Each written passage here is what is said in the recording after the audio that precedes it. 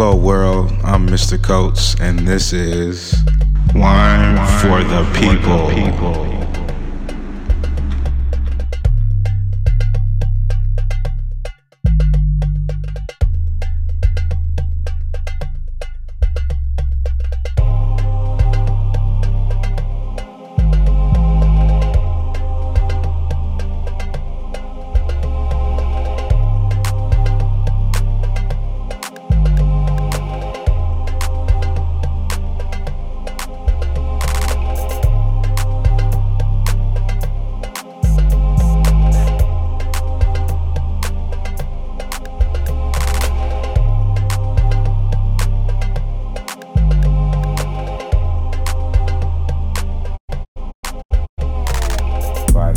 Welcome back to Wine for the People. This is episode 3. After this, there'll be 997 left to go.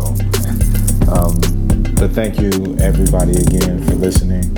I feel like every intro, every beginning of every episode is just going to be gratitude, for all the listening and support and feedback, so please get used to me constantly, expressing my gratitude for everybody that's following the movement that I'm creating. And this is the Wine for the People movement. I want everybody to, feel better about wine after each episode, feel that they know more, and feel ready to enjoy more. That's why I have the music in the background. I want it to be more of a body and like a lesson, or an assignment or a class. It can be a class if you want, but you would have to write a check for me and fly me out somewhere or come meet me. And by the way, my email is rjcoates8@gmail.com if you are interested in writing a check. But anyway, back to the episode. I just had to shamelessly plug myself. You got to plug yourself. If you can't plug yourself, you can't expect anybody else to, no matter what you're doing. But back to the gratitude. I really appreciate everyone that's given their support. I'm really excited about this, journey in this project.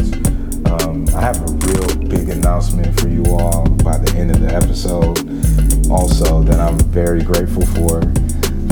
And just in general, and honestly, under the comments on this episode, however you receive it, tell me what you're grateful for. Tell me what wine you're grateful for having had at one point in your life. But yeah, I want everyone to express gratitude. That's how you let the blessings in. And let the church say amen. But today we're going to talk about our first sparkling. This is going to be the Ammonites Cremant de Loire. It's a brut extra. Brut is pretty much a fancy way of saying dry, so it's extra dry. Just a real quick explanation. Extra dry means lower level of residual sugar. Residual. Look that up if you don't know what it means. And just a more crisp, acidic, dry wine. This will be good for those who think that sparkling wine is really too fruity, too sweet. Most likely, if you feel that way, you've had an intentionally sweet or fruity bubbly wine. But yeah, if that's not your bag, when you go buy your bottle, look for Brut Extra or Extra Dry. That'll give you more of that crisp taste you might be looking for. I prefer it actually. This is the first old world wine we're talking about. And when I say old world, I mean, those are old European countries, Spain, Italy, France, mostly France, Italy, Germany, actually. Spain is considered in that as well, along with Greece, Austria. But they're not as well known, right? This is from the Loire Valley. That's northeastern, you could say, France. Not too far from Paris. And yeah, this has some real, rocky soil and then there are rocks in the hills and mountains. A colder climate, cooler climate, not too much sun. So these grapes are on real stress, not too dry because they get a fair amount of rain, but stressed vines, This is the beauty, one of the most beautiful aspects of wine and how it grows is the fact that the more stress a vine becomes, the better the grapes, the grape output, or the more quality of the grapes that are growing. The theory behind it is that, all the resources, the little resources that the vine is getting will, be focused towards growing a few quality grapes instead of a lot of lower quality grapes, And I feel like that applies, to so many other, things in this life, people, projects, accomplishments come from, really stressful situations, and so honestly, when you're feeling stressed and you do have a glass of wine, know that the wine came from a stressful place as well and ended up beautiful for your enjoyment, and so your stress, think about what you're trying to do in life when you're stressed, and let that stress push you to greatness. Honestly, this podcast, it has really been cathartic for me, and just in creating it has helped me release a lot of stress. And really what made the final push for me to do it, and segueing once again, honestly, was finding out about the passing of, Nipsey Hussle, famous rapper, really dope guy and a staple in his community. And I really identified with him. His birthday was 2 days after mine. Shout out to Leo's, August 13th, by the way. Stay tuned, a special episode that day. But him, saying that his journey was a marathon, and the fact that, it may have started out slow and had its ebb and flow, but it's long, but the finish line is there, and that really motivated me to start my own marathon with this podcast and just add this to my own wine journey. One day, you guys are going to see my vineyard and my winery and then my wines with my label. And it's not because, I need that clout. It's because I want to create something. I want to start my legacy, and I want to share this knowledge. I'm not going to do all this just for me to get all the praise. No, I want a movement that's going to, continue long after me. I feel like it's time for, people like me that come from where I come from, the history that we have, to establish our legacy in this country. A lot of other legacies are established and celebrated, even if they come from, totally immoral and corrupt and evil beginnings. And I feel like if I'm able to create a wine movement in my community, that would be a positive legacy that could be celebrated, and then that could be a part of, the story of the U.S. A lot of times the wine is a representative of the place that the grapes are grown, that the wine is made itself. These people are putting themselves into the wine. Yes, there's a lot of science and there's a lot of technical aspects, as well as, the culture, the industry, and cultural standards of wine. But mostly these are people, that are creating something, that are birthing something from the ground, from all natural resources, and putting it in a bottle for enjoyment, but they want people to feel where they're coming from and they express, what they want to show, how they want to, show the beauty of wine, and I want to do that too. And I'll need all you guys' support, so stay tuned as far as that goes. And that's my last tangent until we're done talking about this Ammonite Cremant de Loire. So once again, from the Loire Valley in France, cool climate region. So this is definitely going to be more of a dry, focused, likely structured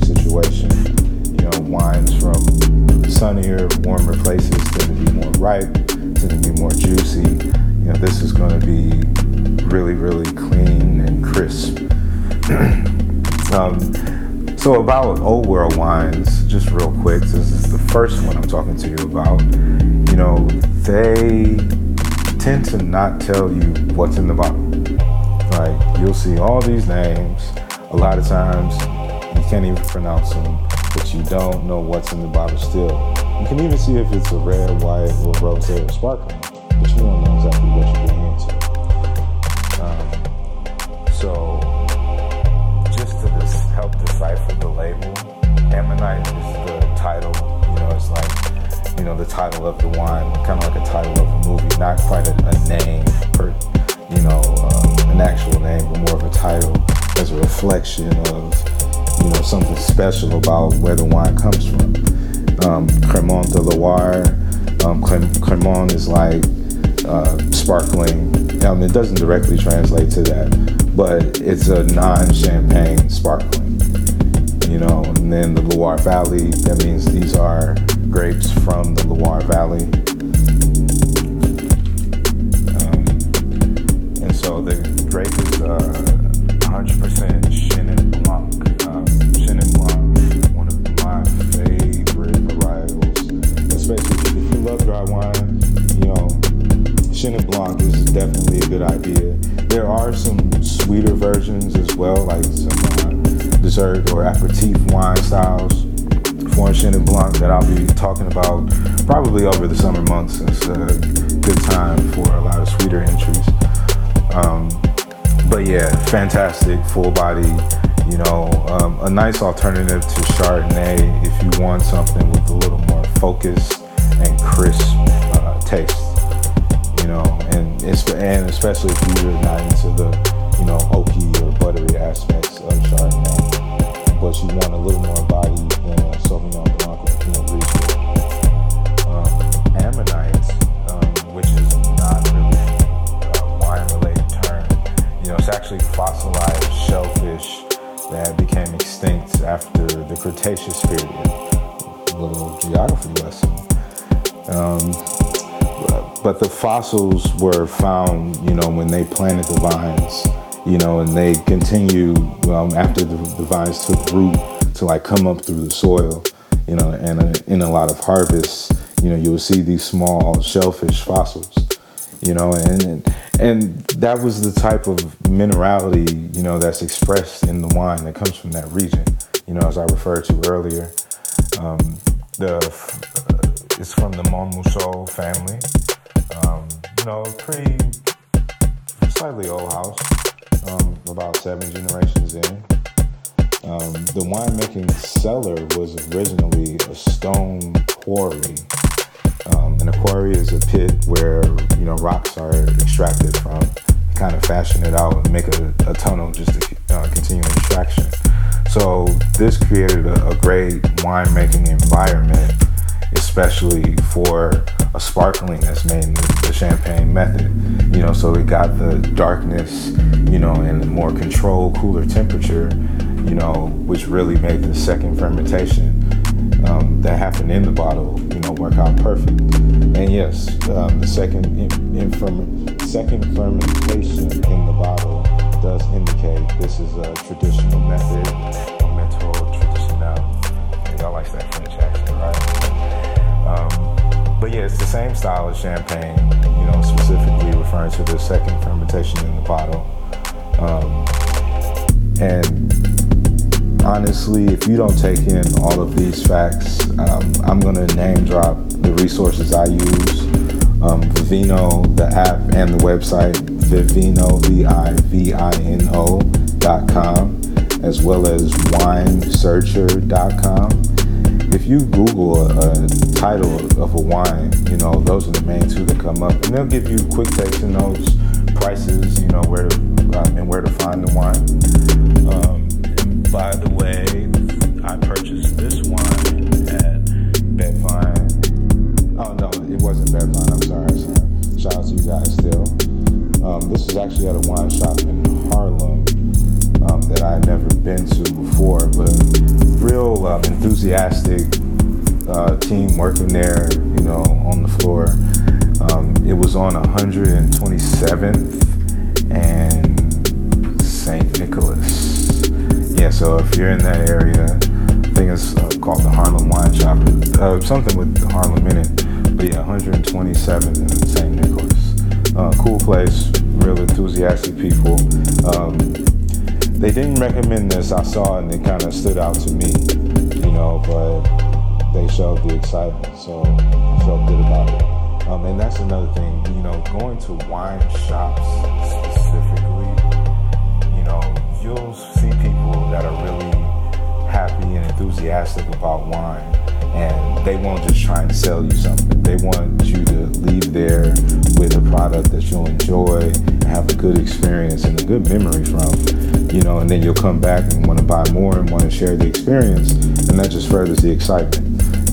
So I encourage everybody to just find their local wine shop. And if there's not a local wine shop, if you're a big fan of wine, open one.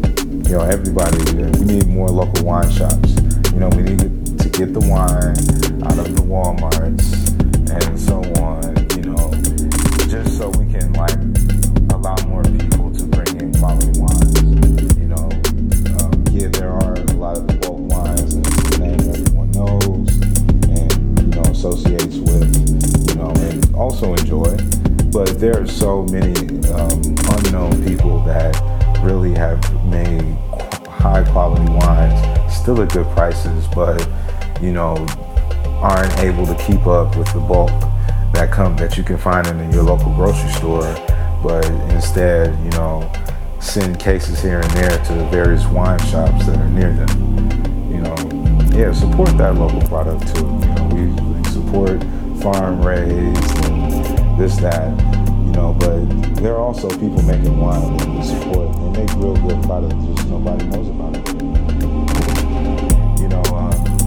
And yeah, there are a lot of people in the States making sparkling wine in the champagne method that actually do stand up, fairly well. Of course, not to the more prestigious names, but people are making good things here. This Cremant, if you maybe don't want to either go over a budget for a champagne, or you just don't know enough about a champagne to want to invest, this is a good start. This will give you an idea of what you're getting yourself into. However, it's Chenin Blanc. This is not one of the principal grapes. This is not one of the grapes that make grape varieties that make champagne. I'll have episodes about champagne, which I love, and I'll explain, the reason about why it is such a name. But yeah, now just a moment, we're gonna get into the sight, smell, and taste portion.